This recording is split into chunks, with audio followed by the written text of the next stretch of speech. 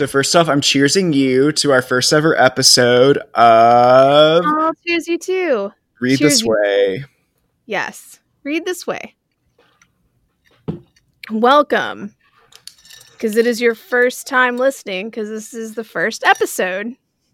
And this is also my first time listening, so welcome, listener.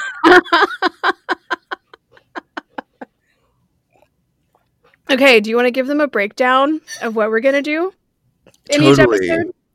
Yes, welcome, listener. Take my hand as I guide you into the magical realm of Read This Way. So we are a two-hander, which in the theater world means that we are a two-person cast. Oh, I was like, we both have two hands. Yes, we're the unique group of people who have two hands. And basically, Read This Way got its title from the manga comic. And if you've ever read a manga, you know that it is read traditionally from the right to the left, which is non-traditional for American readers. We read from the left to the right. But in translations of manga, they offer little arrows in the corner that say, read this way, to help you know which direction to read. So that is where we got our title from. Basically, what Renee and I are doing, we've decided that we love and miss each other. And what better way to come together than record a podcast and share it with the world, right? So to publicly share our personal feelings. There's no narcissism in this at all. It's all just genuine. It's genuinely out of complete and utter belief that you need this. Yes. Oh yeah, that too. This is we're being very generous and offering our voices and our opinions to you. Mm-hmm. So Renee sent me an Instagram message and said, I think we need to make a podcast. What should we do? And I looked around my living room and you saw your cats. I saw Snowshoe and I saw Fred, and then I saw my Nintendo Switch that I bought in New Orleans. And I was like, I don't want to talk about any of those things except in passing. So then I went inside myself and I really kind of meditated. And I said, what's something that you think you could talk really strongly about, that you feel like you could be a voice of like reference in something, like you could be scholarly reviewed and referenced about? And it wasn't comic books, it wasn't graphic novels or graphic memoirs or manga, but I had just recently read the Walking Dead compendiums and I was like, you know what? I think I'd have a really good time talking about this. So that's what I pitched to Renee. And Renee said, hell yeah. Mm-hmm. So basically what we're bringing you is a little love child out of our love for each other, our love of knowledge, our love of the pursuit of the human condition through the mediums of literature, film, music, theater. And it just so happens that this particular medium happens to be a comic book. And that's beautiful. And I really look forward. I do too. And I think it's good that this is kind of what we're discussing, because I mean this in the most humble way possible, but Jace and I are both really intelligent and we both read a lot. And I think there's this weird, almost like snootyism amongst, people who read, where like a traditional novel is held up as like the highest form of reading, whereas a comic book or a graphic novel is like a lower rung, if not the lowest. And like manga is like low on there as well, but these are all valid art forms and valid forms of expression. And when we talk about what we're talking about today, I think this was the best way to tell the story the author wanted to tell. And I think you can say that for a lot of graphic novels and a lot of manga and a lot of comics. Absolutely. And the level of storytelling and commitment, and I think too, like the synergy that comes into making a graphic novel or graphic memoir or comic book. I know I literally reference all of the names for them because there becomes such nuance when you delve into the world of them. It's just such a versatile art form. And it can be such a form of like ensemble based work, because an entire team can go into a comic book to tell its story. And it's like, to think about the amount of people that were involved in a project like that because they were all so behind telling that story, that almost makes me excited about like reading the project. And I think it's fun, like going further with comics, is that for some series that have lasted a long time, like I think Walking Dead, because, you know, it lasted so much longer. Well, I don't know if it lasted longer than the series. I think it did. It lasted longer than the series. But you have multiple artists working on that with different styles. You have multiple authors working on that, like leading this story forward. And you don't necessarily get that with many other art forms, unless it's like an iconic character. Like, Mm-hmm. you know, you might have somebody else writing a Sherlock Holmes story, but like that's about it. You don't necessarily have the realm of collaboration and different ideas contributing to a story the way you do it in these. Absolutely. Which I think we'll cover The Walking Dead at one point. So I think we should. We have it somewhere. We have I at have least the first like 3 or 4 somewhere. I have all the I have the entire collection, the entire compendium. Renee, I was doing a workshop for a Meister class, and we opened it with um it was say your name, say your pronouns, and what was the exact wording of it? It's like one thing that you think you do really well, or Mm-hmm. that one thing that you're passionate about that you think you do really well. Okay, And oh my that god, sounds Renee, fun. um, but my dumbass, are you ready? So I am so ready. I I am go, hi, rubbing my hands together in anticipation. my name's Jace Wingate. My pronouns are he, him, his, and I read really well. And I'm watching these people's faces over Zoom, and they're like waiting. They're like in anticipation, waiting like for more. So I don't say anything else, and then we go into the next person, and of course, like not misunderstanding more so than me just wanting brevity to get through the like opening moment. Mm-hmm. I hear these other people, they're like, I'm just, and it's so sweet because they're so meaning it and they're so sweet. It's, I just, this is my name, these are my pronouns. And, I just feel like I'm really good at listening to other people and just really hearing them out and supporting them in the ways they need to be supported. And I felt so dumb because I'm like, oh, my answer could have been better. And also, like, who the hell says like I'm good at reading? I read really well.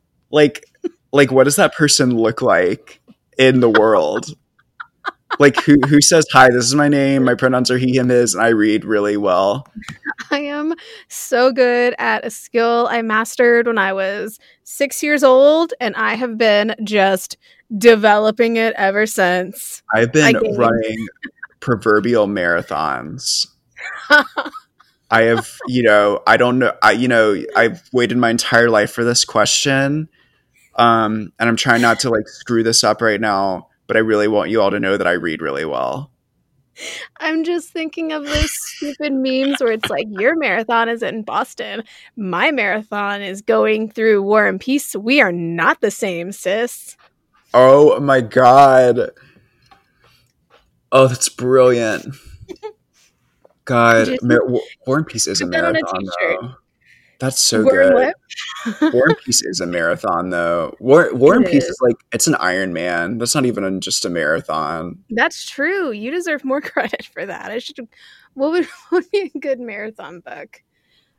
Marathon Uh, book is like Crime and maybe Punishment. Mayor of Casterbridge, maybe. Oh, nice. A fun marathon would be doing Canterbury Tales. Oh yes, You get to stop for a glass of water every half mile. exactly. That's a luxurious. That's like Canterbury Tales is like the marathon you run at Disney World, Mm-hmm. where it's like you I get all this remember. really great merch. I remember the first time I read it, I was like, "Why don't people like this? Why does everybody like talk bad about this book? It's so fun." Like, I I haven't read it in so long, but I remember loving it.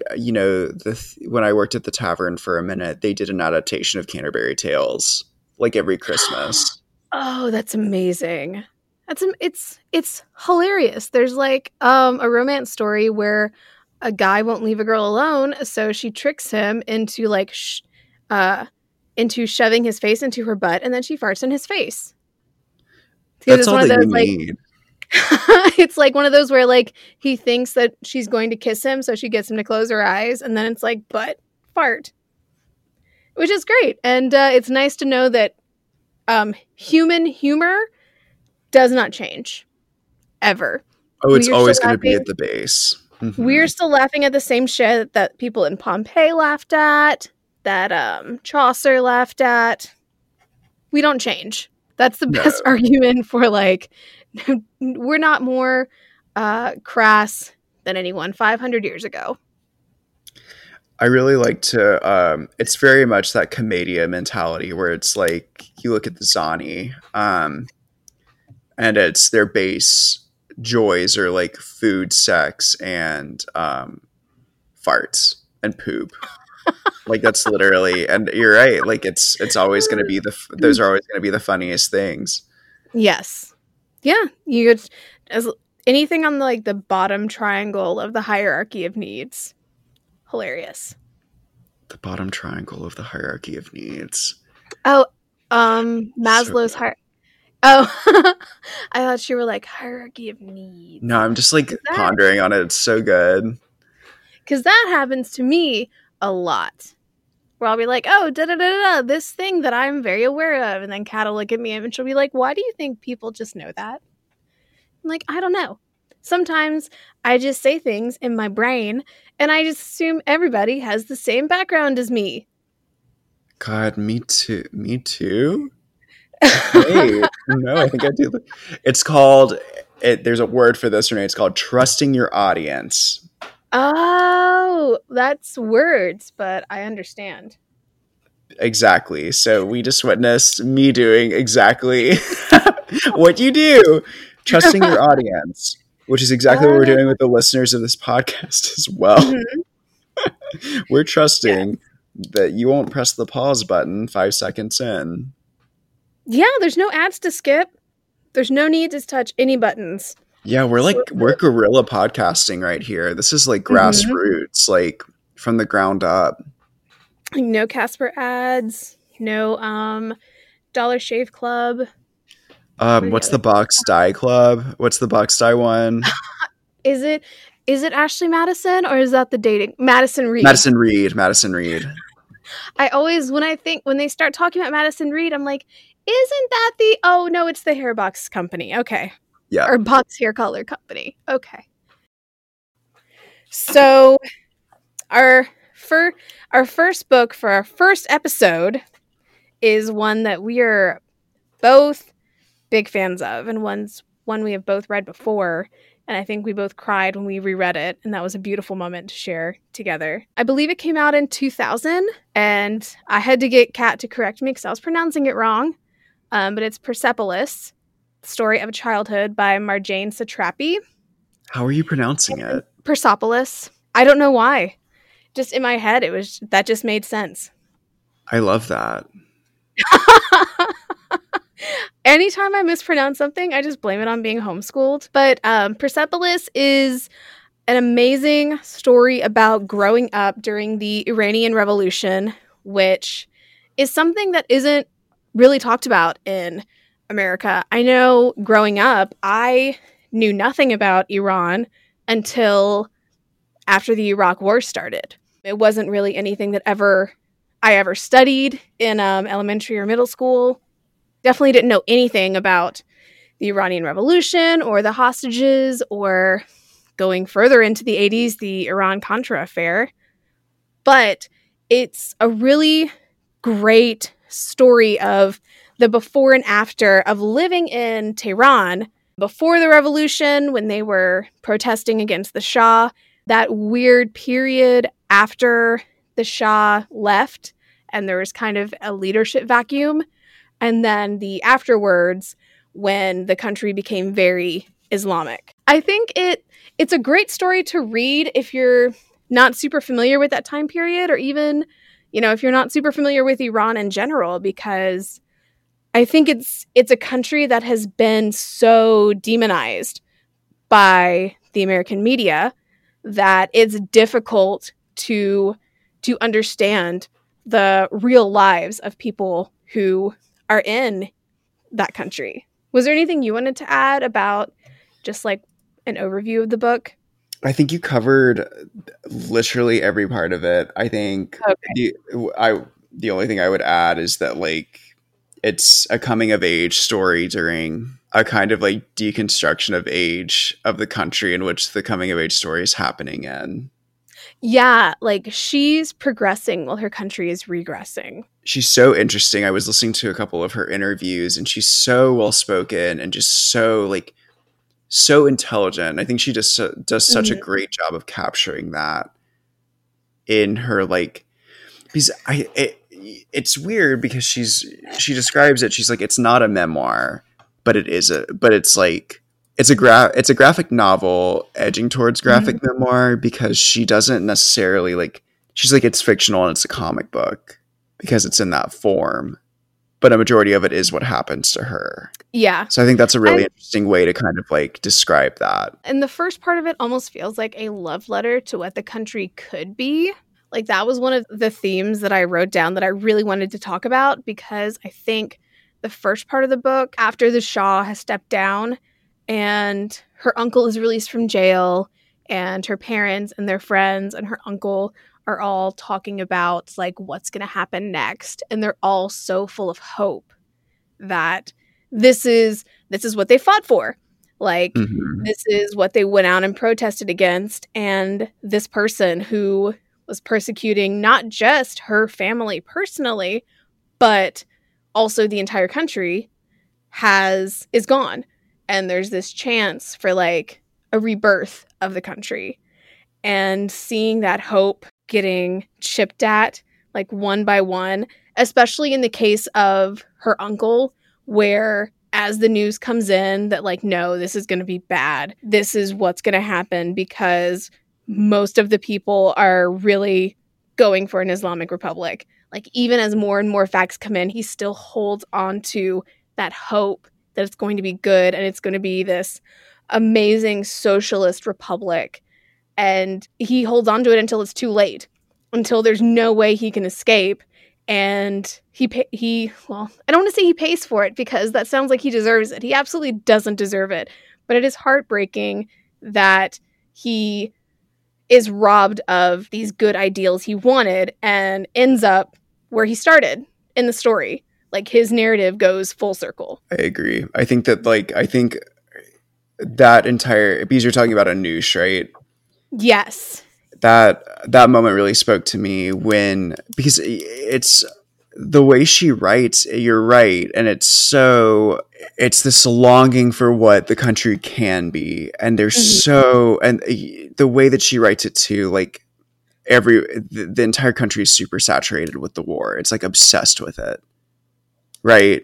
So like that's Yes. all they're talking about. They're talking about the war stories. How did you benefit? Who's in jail for your family? Who died for the cause? Hmm. And I think this is such a pivot point in the narrative for Margie because she's like, you know, she has these two kind of like she has these two avant-garde parents who are very much anarchists in the culture, Yes. and she doesn't have, but so she doesn't have anyone in jail. So it's like it's this beautiful moment where we get to see from this child's point of view, like everyone at school has a person who's in jail who did something. My parents aren't in jail, but then I have this uncle Anoush who can come out and tell me the story so I can take that to school. And Hmm. it's amazing because we do get Anoush at a time where like Margie is working with information at a way of like she knows how to she knows how to collect information, she knows how to regurgitate it back. And then we get that Yes. moment where like her dad is like talking to Anoush and she comes in and she just like quotes something that she heard on the TV, and then her dad yells at her and then she runs out crying. She's like, Yes. it's what I heard on TV. And Yeah, and I was thinking of, because another thing I wanted to talk about a lot more in depth later, but I just want to bring it up now, is she has such a rebellious streak. mhm, And it turns up very early before Anush even gets out of jail because her parents are these, like, they're very involved in the protests, and they're the people going out every single week to protest against the Shah. And she starts out rebelling against her parents because she goes to, this French school where she's taught that the Shah is a good individual. So she initially at the, near the beginning of the story, she is gleefully going against her parents because they're talking about all these terrible things he's done. And she's like, no, the Shah is a great man. And I think part of the story is her growth and her choosing to or finding different ways to rebel, and her like learning how, I guess you're so right, because she does take in information so well, but her like finding the right information to take in, learning that the sources of where you hear something are so important. And she doesn't change either when they do the switch and she's in the ultra religious school, or when she goes to the new ultra religious school, she does the same thing. The teacher says, oh, there aren't any political prisoners. She stands up and she's like, actually, yes, there are political prisoners. So she doesn't change. She just changes where she gets her information from. I love that shift. I think that was a really poignant moment for me too in the book when she stands up about the political prisoners in school, and it gets her expelled. Yeah. And I think that's kind of really powerful too, is like, it's putting your money where your mouth is, putting your beliefs into practice. It is funny how she grows, because when she starts out, like when Anoush gets out of jail, and I think you talked a little bit before about how everyone she knew had like a relative in prison. And when she's younger, she's resentful because her dad isn't in jail. And then she finds out about her grandfather and she's like, oh, grandfather was in jail for so much longer than this guy. And it's strange. Like, it's almost strange what she latches onto. And I think that's normalized for her. Yes. Yeah. Because when you're a child, you don't understand the nuances. You just understand wanting to be the king of the mountain and wanting to have something to brag about. And I was, it's a sad moment, but I think that also is necessary in like unbreaking her from following along with everything she hears in school. Now she's hearing about her relatives that are rebellious. So it's like, oh, well, if these people who are related to me are rebelling against this guy, then he's probably a bad guy. So that's like her first step to growing past this propaganda she's been taught. Isn't that so scary? Mm-hmm. Like I think, and that's why I think reading this right now is so poignant. And it's like what you said earlier in the intro. Like I agree. I know barely anything about Iran or Iraq because I don't want to blame my education, but also like I didn't know anything other than like we hate them, we're at war with them, which I think is how it becomes poignant, is because we do kind of live in a country that, weaponizes information, weaponizes knowledge. And it's this country that's just like demonized, has been demonized constantly in this country for the past 2 decades. Before 1980, Tehran was a fairly like... They were doing great. They were doing great. They were like so freaking progressive.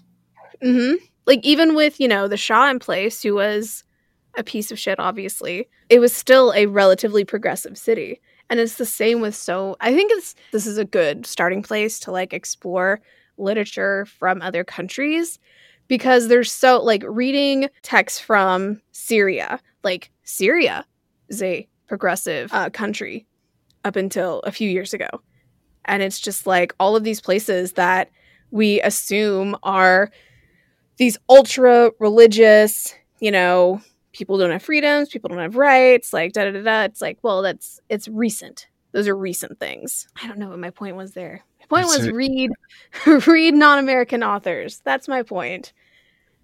Expand the worldview. Like, yeah, see that there's more outside of this than just being afraid as an American. Like, put a face, put a voice to the fear that you have and see if it changes your mind. I think there's always more you can learn. There's always more you can learn about different people, different places, different experiences. So it's, broaden your worldview. Learn about, Absolutely. different countries that you didn't even know existed. Well, or and stories you didn't know existed. also that like just because a terrorist organization does something doesn't mean that they speak for a country. Exactly. I think this book shows that so well. Hmm. Because, most of the people protesting the Shah at the beginning are not members of the Islamic Republic. And also, um, most of the Muslims in that country are not supportive of the Islamic government that takes hold. There's one character, I can't remember specifically who she was, but she talks about how she's been a Muslim her whole life and she's never felt the need to wear the veil because it wasn't necessary to her exercising her religion.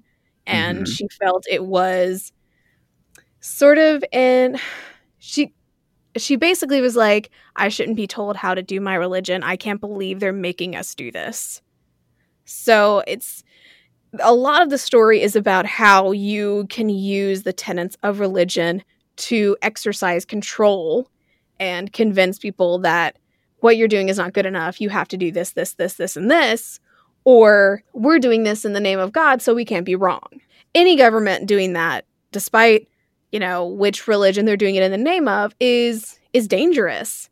And it sets a super negative precedent because it is difficult to rebel against that, especially if you're Muslim, because then you're essentially rebelling against your own religion. Exactly. It sounds almost familiar.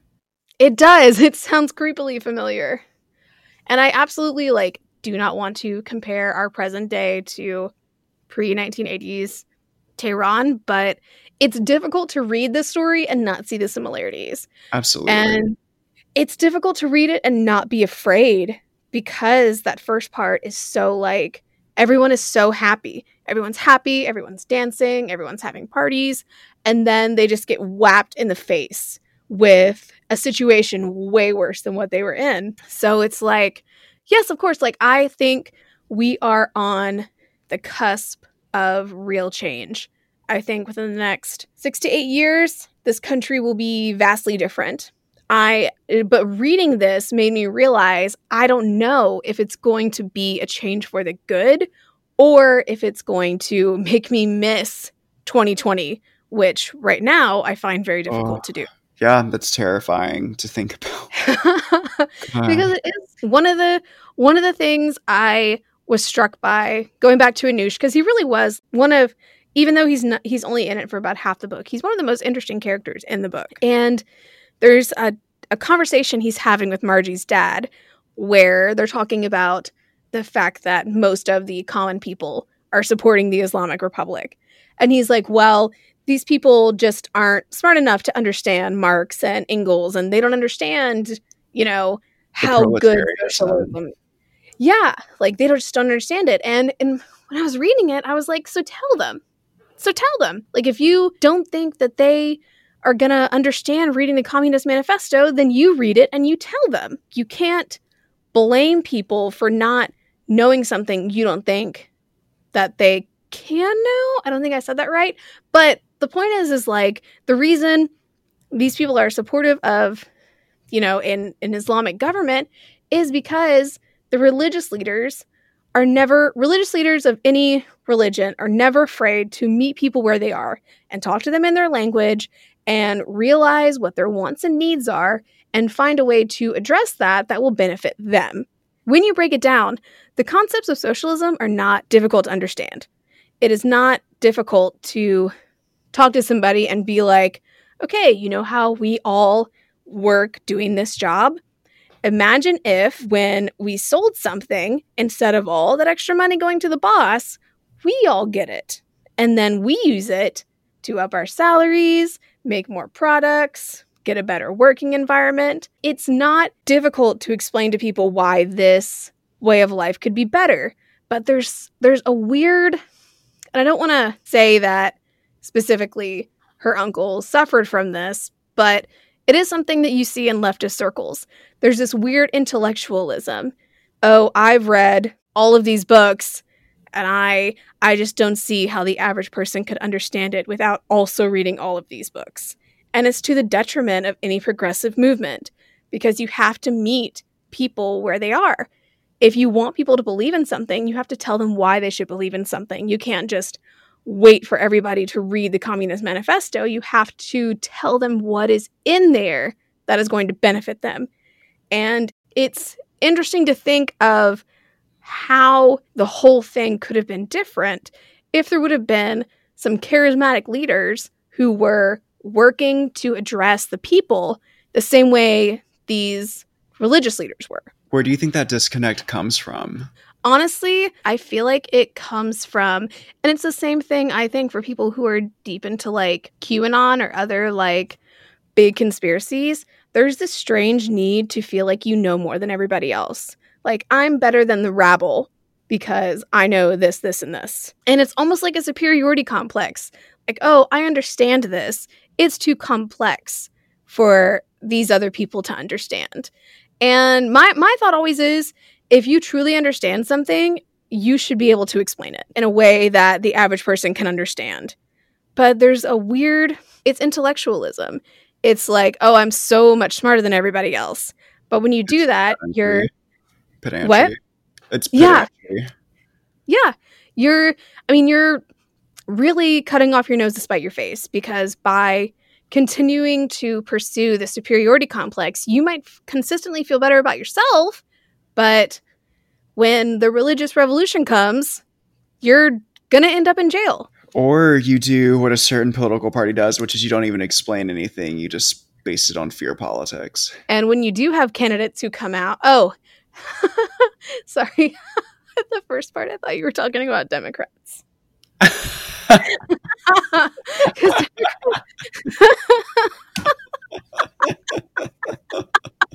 I was like, yeah, they don't explain anything. They're every single platform. Like, if you explain Medicare for all, if you explain universal health care to somebody without using the demonized words of universal health care, if you talk to a farmer in Nebraska and you're like, or that's too much of a cliche. If you talk to a mechanic in Des Moines and you're like, wouldn't it be great if you're having chest pain, you can feel comfortable going to the doctor, going to the emergency room, and knowing that you're going to, you can get checked up when you get sick and you're not going to owe 10 grand to the hospital?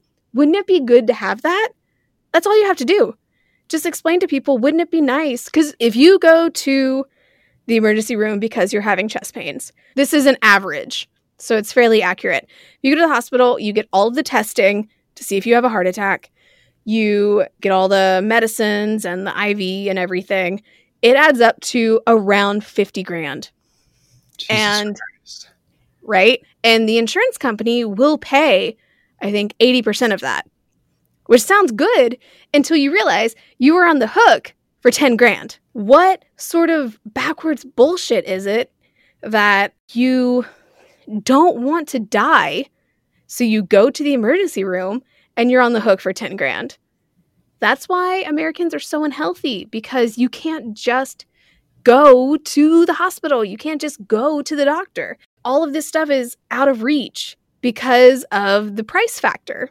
Well, and we lack education around healthcare in America. And I know, like, it's easy to say, like, go research it, go Google it, blah, blah, blah. But still, it's like, and I think, again, this comes at, like, a base level of education. Like, why are we not teaching this in high school? Like, when you go out into the world in America, you're going to be on your parents' health insurance until you're 26.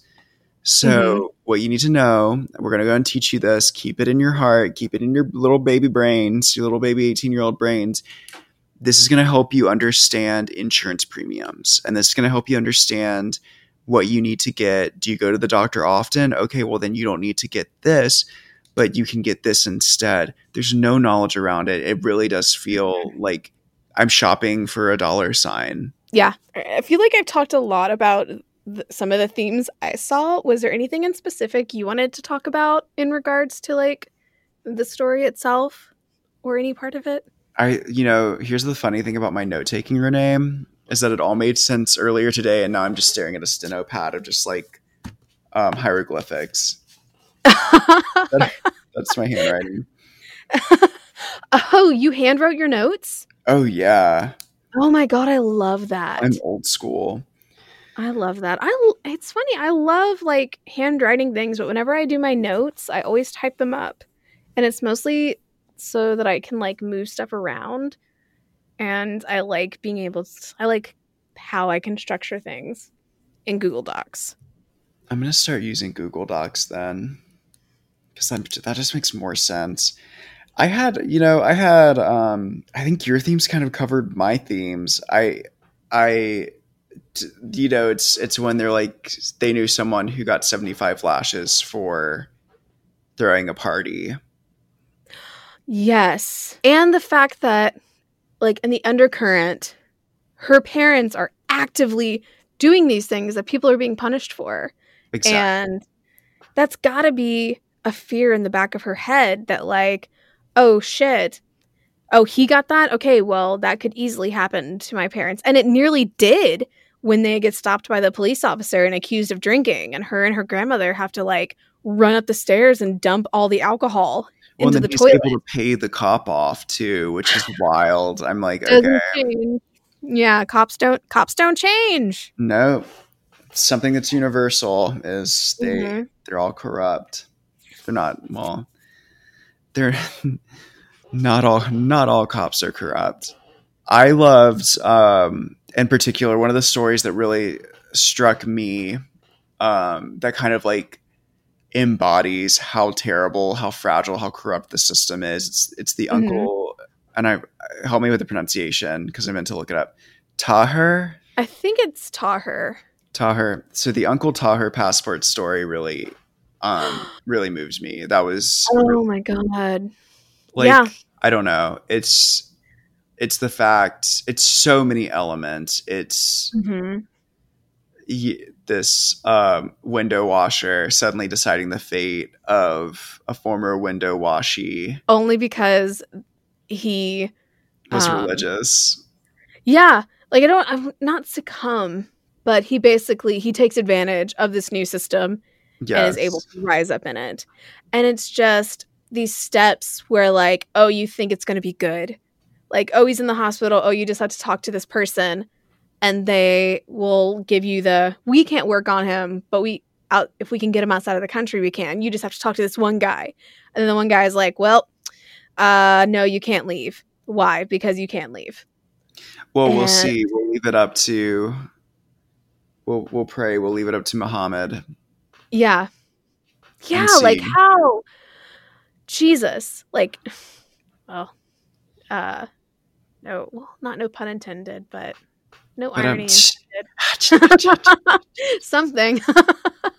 well, and then But they it, go on vacation after that too. It's mhm. I don't understand why they wouldn't just leave the country then. It was very strange to me, even in the first part where people they know are starting to leave. People they know are recognizing the situation, realizing that it's going to get really shitty and leaving. And her parents are like, no, it'll be fine. It'll be They fine. It's have to going to be fight fine. around it. At one point, her dad's like, "I'm not going to drive a taxi around when I'm so prominent here." He doesn't say Mhm. prominent, but in so many words. But Yeah. like, and I don't deny him that. That's what's wild to me too. Is like, I completely resonate with that. I completely resonate with like, why should I leave here when I have become prominent and I have become something? They are upper class. His dad was once the ruler of the country. Hmm. His dad? No, his grandfather Yeah. was once the ruler of the country. Like they are upper class. So I mean, I understand it, but it's one of those things where things are going to get bad. And even when they do go on vacation, it's like, why not just stay there? What exactly is waiting for you back in this country but fear and restriction? And it's ultimately that, I think, that leads them to send her away. Like this, realizing that they've been through this. They've been through this, they've protested, they've lived through an authoritarian government before. But I think part of it is wanting better for their daughter and realizing that with the way she is and with the way they have raised her and the way she is developing, she is going to continue to get in trouble with the law. And one day it's going to be too many. One day she's going to wear a denim jacket in front of the wrong person and she's not going to be able to talk her way out of it. Yeah. That's a wild scene too. Mm-hmm. When she runs in with the committee. Yes. Like could have gone so many different ways, which she of course described. She's like, yeah, could have been in jail. They could have whipped me. They could have taken everything. Mm-hmm. I could have disappeared for days, which I think that's what's, and again, very timely. When people are disappearing for undisclosed amounts of time, I'm like, okay, Mm-hmm. something's not right here. Like this isn't the right system. Oh, yeah. Absolutely not. Any form of secret police, any form of unmarked vans, and people in paramilitary gear who won't tell you what government organization they're from. Any part of that is scary. Any part of that is terrifying. Well, And isn't there an occasion where like her dad disappears for a little bit? okay, so what happens with that is he was out photographing. He was doing That's right. photography because they're That's like, right. we can't, because they were scared that he got snatched up. And then he's Mhm. like, I'm sorry, I was out photographing. What was happening? And that was the hopeful moment where like the woman Mhm. who they were carrying the lady's husband's body out, and she's like, he died of cancer. And then she's like, put his body down. And then she ended up joining the revolution chanting with them, Mhm. which was a very special moment for him. That was a really great moment. There's so much hope in the beginning of the book. And then by the end, this poor girl is like getting berated in the street for wearing a denim jacket with a Michael Jackson pin on it. It's Malcolm X. Which was smart. Like, how smart is that to think of that in the moment? To be like, oh no, it's Malcolm X. He's black and Muslim. It's okay. He's also Muslim. Well, and like I think it so speaks to I think you make a great point of like there's so much hope in the beginning, and we see through the course of this graphic novel / memoir, we see hope take form in a young girl's identity and Mm-hmm. the unwillingness to bend that identity because of a repressive regime. Yes, it is so. It's really interesting and, of course, funny just to see the way her and her classmates just immediately start acting out when they have these new strict religious guidelines put on them. How they don't And take they the band headscarf seriously. Hmm? they band together. Keep going. Yes, like it's just an entire group of kids who have just like decided, fuck this, absolutely not. Like this is stupid that we're having to do this and just not taking it seriously at all. And I mean, part of it is that they were before their school was completely secular, and to have it changed immediately to a like you're going from very relaxed, wear whatever you want, and like boys and girls are together to completely segregated, and you have to wear the veil, and you have to do this, this, and this, and of course, like a 9, 10-year-old child who doesn't understand why they have to do this is going to speak out and act out against it, and it's I don't know if charming's the right word, but it was very interesting to see just like these out of control kids just refusing to wear their veils correctly or even do the smallest thing Well, it to felt comply. human. It felt like, oh, these are kids being as kids are supposed to be. Yes. And just like it was the little pieces of rebellion she has throughout the story are like you said, like it's very humanizing. Like just the fact that she's still living in this very oppressive regime, but she still cuts class, you know? She still listens to very Western music.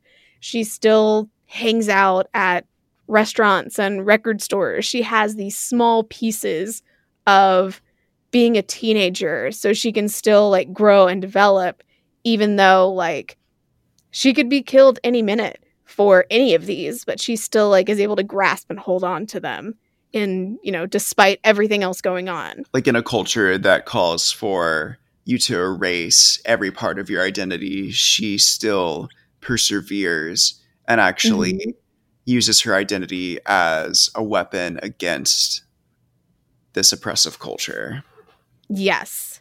Yes, that and it's nice to see that she's not alone because She doesn't skip because she's like, oh, I just want to skip. She skips because two of her older friends tell her to. And are like, we're going, you should come with us. So it's not, I don't know, it was very, very cool to see that like kids are going to be kids, teenagers are going to be teenagers. You can't just like oppress their humanity out of them. I loved her mom freaking out when she left. Oh my God, When yes. she dropped out of school, or not dropped out of school, sorry, that's so dramatic. When she skipped class. Yes. She's like, I'll cover for you this time, but if you do it again.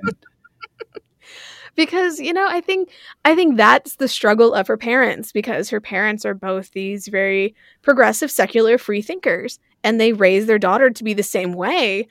But it's also dangerous that they raised her this way because, like her mom says, like, I'll cover for you this time, but I can't do it again. Like, it's just realizing, oh, shit, what have I done? Like, what have we done? We have raised somebody with our ideals, but our ideals get people put in prison.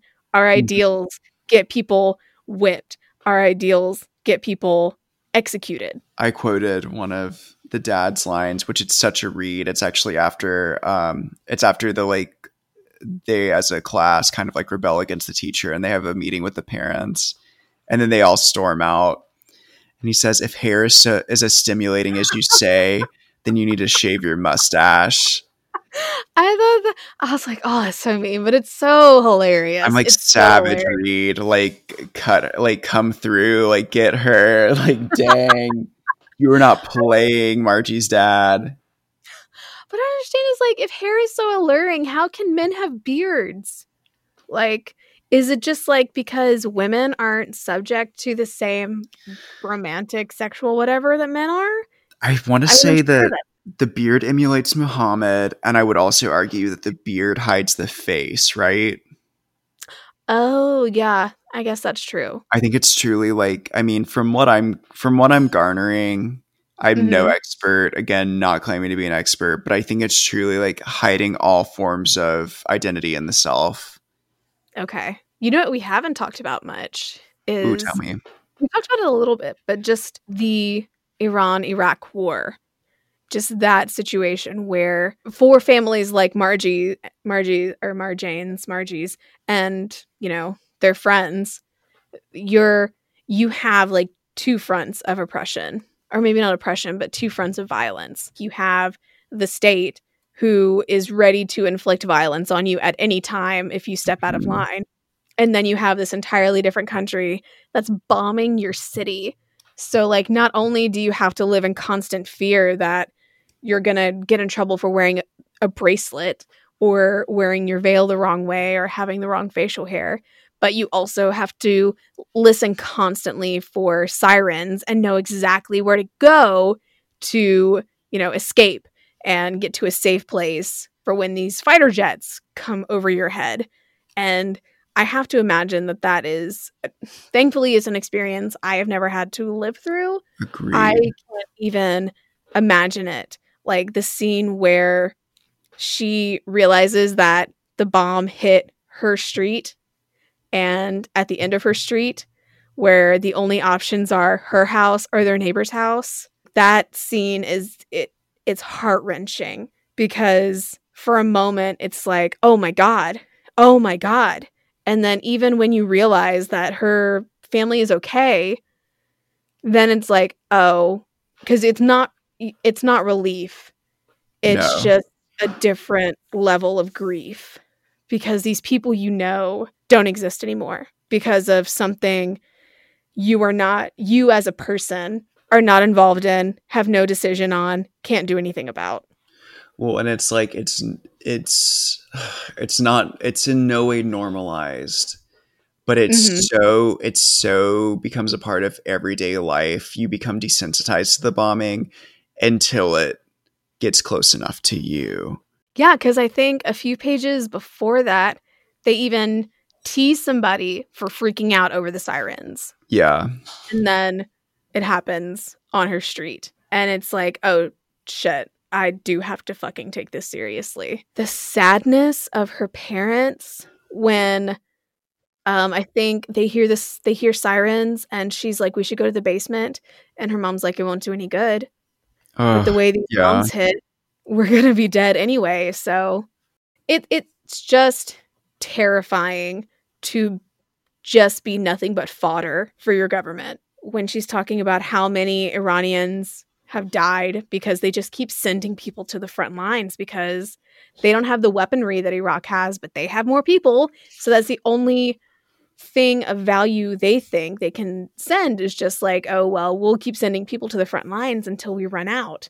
So just thousands and thousands of dead Iranians because these people haven't been in government very long. They don't know how to fight against another country, and they just are putting their people at risk for no reason when they could have just conceded, but they refused to. They could have come to an agreement, but they refused to.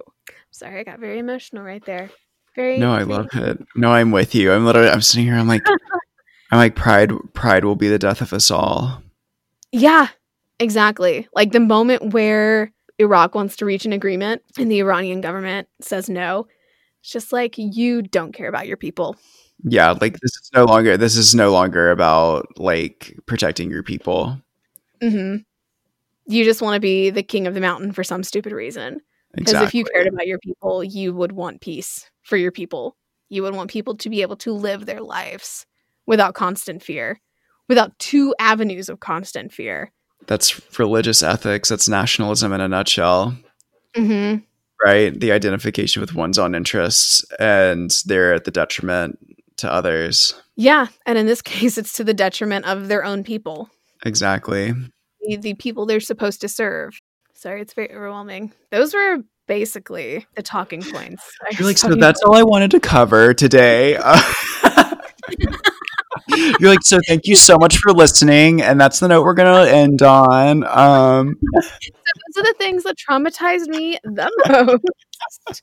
And now you're traumatized, so you're welcome. I mean, it's you read the book and it's not funny, but it has this lightness about it. But then Hmm. the things that it discusses are so dark, and I think that's what we realize as we talk about this. So there's no brevity, there's no real like, and to think that like, oh, she has this moment of everyday life, like that's the lightness. Like, what does that say about life during this time? Yeah, her form of rebellion against her government is buying a cassette tape. That's ridiculous.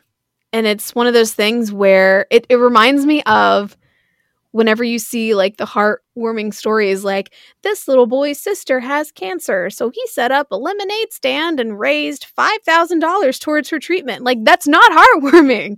That's not heartwarming. That's No. terrifying. That's dystopic. And I think that story is very similar because at the point that it is in the story as a whole, you're like, oh, how cool that she gets to have this moment to be a teenager. But then it's like, oh my God, how terrible is it that that that is such an extreme form of rebellion for her to just have a normal moment as a teenager. After the whole situation with the committee, it's like, I was lucky they didn't find my cassette tapes. That was so scary. That was a scary moment. Yeah, man, theocracies are shitty no matter what the religion. Truly. I would like to be quoted as saying that, like that on a t-shirt. I would like that on a bumper sticker. Religions are personal business. They really are. There should never be a point where the rule and law of the land is dictated by religion. Well, and religion at its heart is personal guidance, right? It's not it's meant to be, you follow what brings you peace, you follow what you believe, and it should never be forced down another person's throat, or it should never dictate how laws are made. Hmm. Yeah, at the point where if you're forcing people to do something in the name of your religion, then you're not doing it correctly. Like, I guess it's the same thing, like what I was talking about earlier, where it's like persuading people rather than making fun of them for not knowing.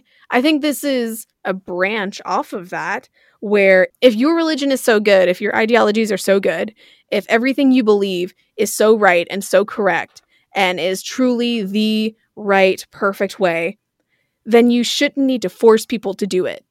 Then you should be able to persuade people of why you think it's the right way.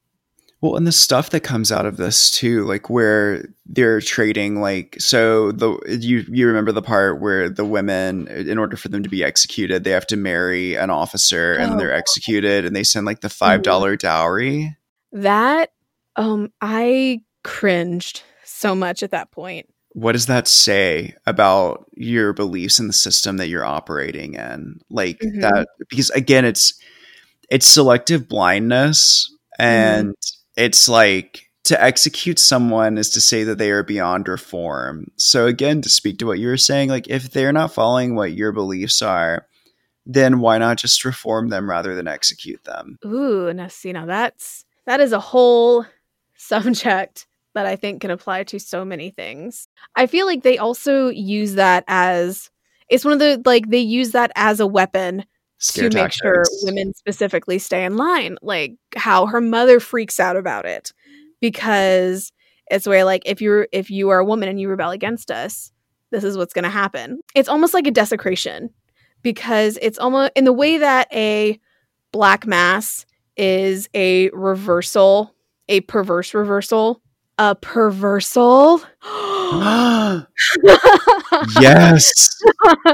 A perversal of a regular Catholic mass. I think this is the same way.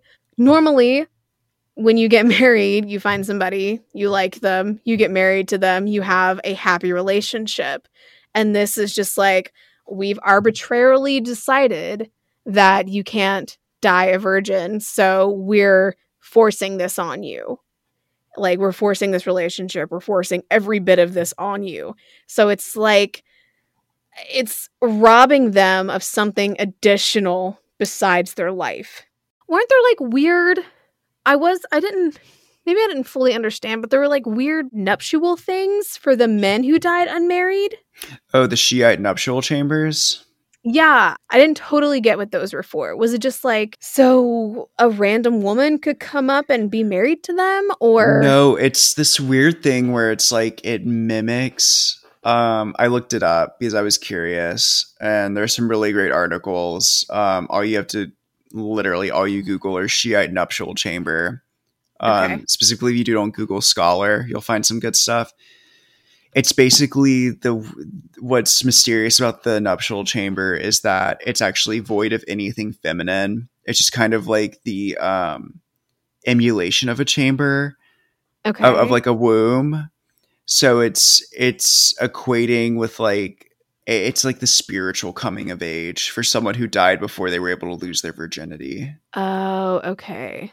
I was like, Huh. I didn't know what to picture. I think that's my thing. It's like the Mhm. article I read had no pictures, so I was just kind of like freeballing what I thought they looked like. So I'm like, why do I imagine like a mausoleum and it's not a mausoleum, but Mhm. It's like a sex mausoleum.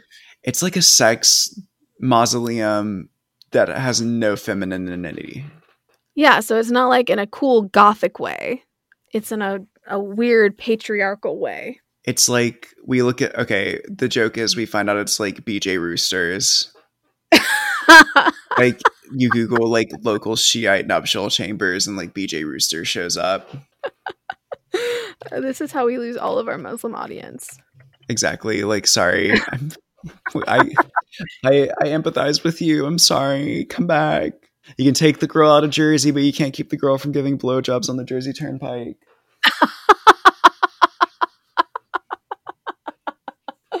Ah, that is perfect.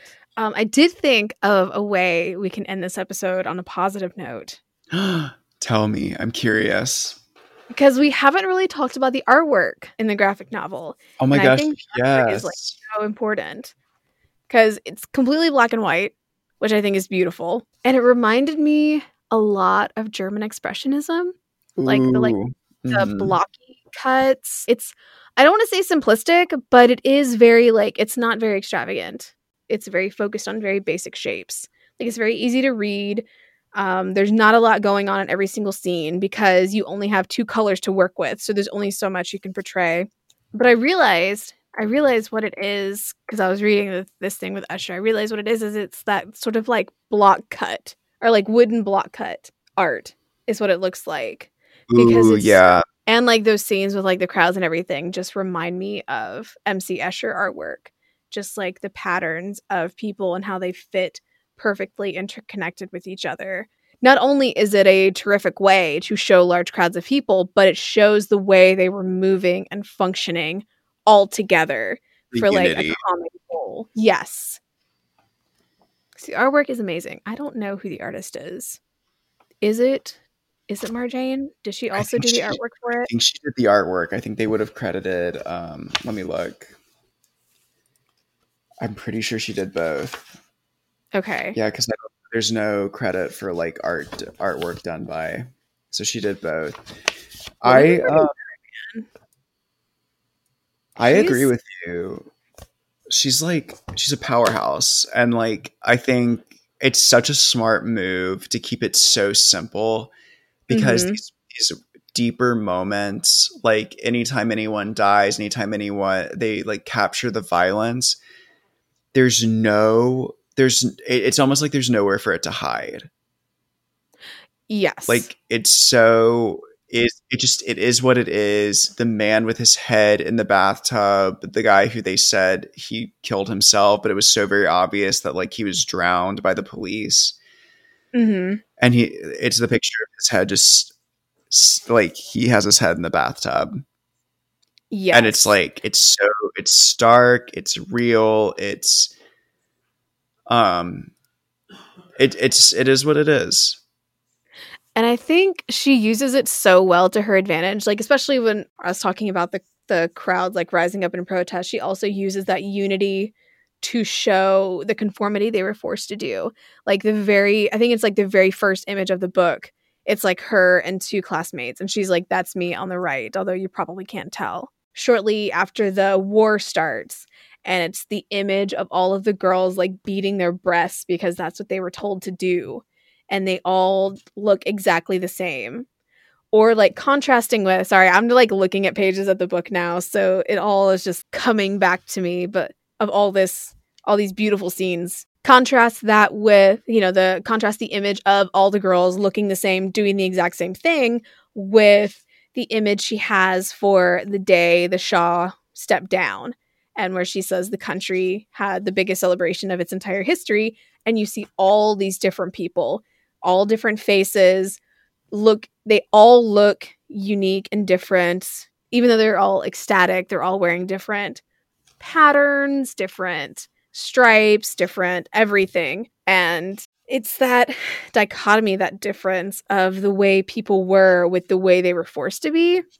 And then there's just some that are like, I'm just looking at the art and it's all just so striking. Like when you said the image where the guy's in the bathtub and then the image of people leaving after the bombing starts and it's just this flow. The image around the cars is not just like water, but it also looks like fire to like represent the buildings which were struck by the bombing. It's so good. It's so It's good. and so just like so smart too to like it's drawn, and this is again careful wording because it's not what I mean it to mean. It's not childish in nature, the drawing, but it's drawn as though it's from the capacity of understanding of a child. Hmm. Does that make sense? Yeah, like the way she shows the committee women are just one long shape with a face in it. Their bodies don't have any shape. They don't have any arms. They don't have any legs. They're just a long, I guess, bell shape with a face in it, which I'm sure is how a child would see somebody like that. Exactly. And like the tears, and then this contrast of like I'm seeing a panel right now where it was her dad. She's describing how he takes photos, and then how the people in the photos suddenly have like this realistic quality to them a little Oh bit. yes. So Mm-hmm. it's like it's the imagination of a child of what's happening around her, and then the actual realism of like, oh, her father's actually photographing what's happening, so here's like this more Mm-hmm. harsher edge, like the real, and it just feels as though it's drawn from like the rounding edge of coming of age of a child dealing with like these really like consequential human Mhm. travesties. Yeah, and just having to grow up in that environment and seeing all these things change around you, and I love it, and So I'm terrified good. by it. Mhm. Same. And I think that's what makes it beautiful. Is it's like I love it. I think it's a story. I think her story needs to be told, and what a Mhm. form to tell it in. Like I said before, I think that this particular medium was the absolute perfect way to tell her story, because I think if this had just been a written novel, you're not going to get all of the emotion and nuance, and you're not Agreed. going to be able to see it in the same way as if it was just words on a page. Seeing the bodies going up everywhere with the keys to heaven around their neck, like Oh, that to me is so much more poignant than just reading that sentence. agreed. You're so right. Oh, this was such a good book to start on. I can't wait for part two. Oh my god, yes. Yes, because I have never read part two. Like I have part two, but I've never taken the time to read it. So I'm very excited to get into this. Me too. I'm pretty Because it's pumped. because it's about her returning to Iran, isn't it? I can't remember. I know a majority of it is her growing up outside. Okay. Well, that's gonna be interesting. I'm very excited. Same. I can't wait. Like, keep as much mystery as possible until we both read it. Well, did you have fun? Did you enjoy this? I did. I had a blast. I hope you enjoyed it. I love talking to you. I So, love yes. talking to you too. The I joke is hope you you're like, yeah, I don't think we should have a second episode. I think this was fun. It was really good hearing your voice. Yeah, I'll just text you in like a few in a while. Absolutely not. Absolutely not. I have enjoyed every part of this, and I have enjoyed discussing this with you so much. Ugh, I can't believe we did it. I am so happy we did, and I hope everyone will tune in to the next episode. Yes. I guess we should sign off, right? That's what people do in these podcasts. Mm-hmm. Okay. You go first, Renee. Oh God. Okay. So keep reading. Read everything you can get your hands on. Read with an informed mind and with a critical thought. Don't take anything at face value, and do your own research. That's so much. I'm gonna have to cut that down in the future. I love it. Oh my gosh. I'm Jace Wingate, and that is Renee Pogue, Yes. and we're Read This Way. And we're Read This Way.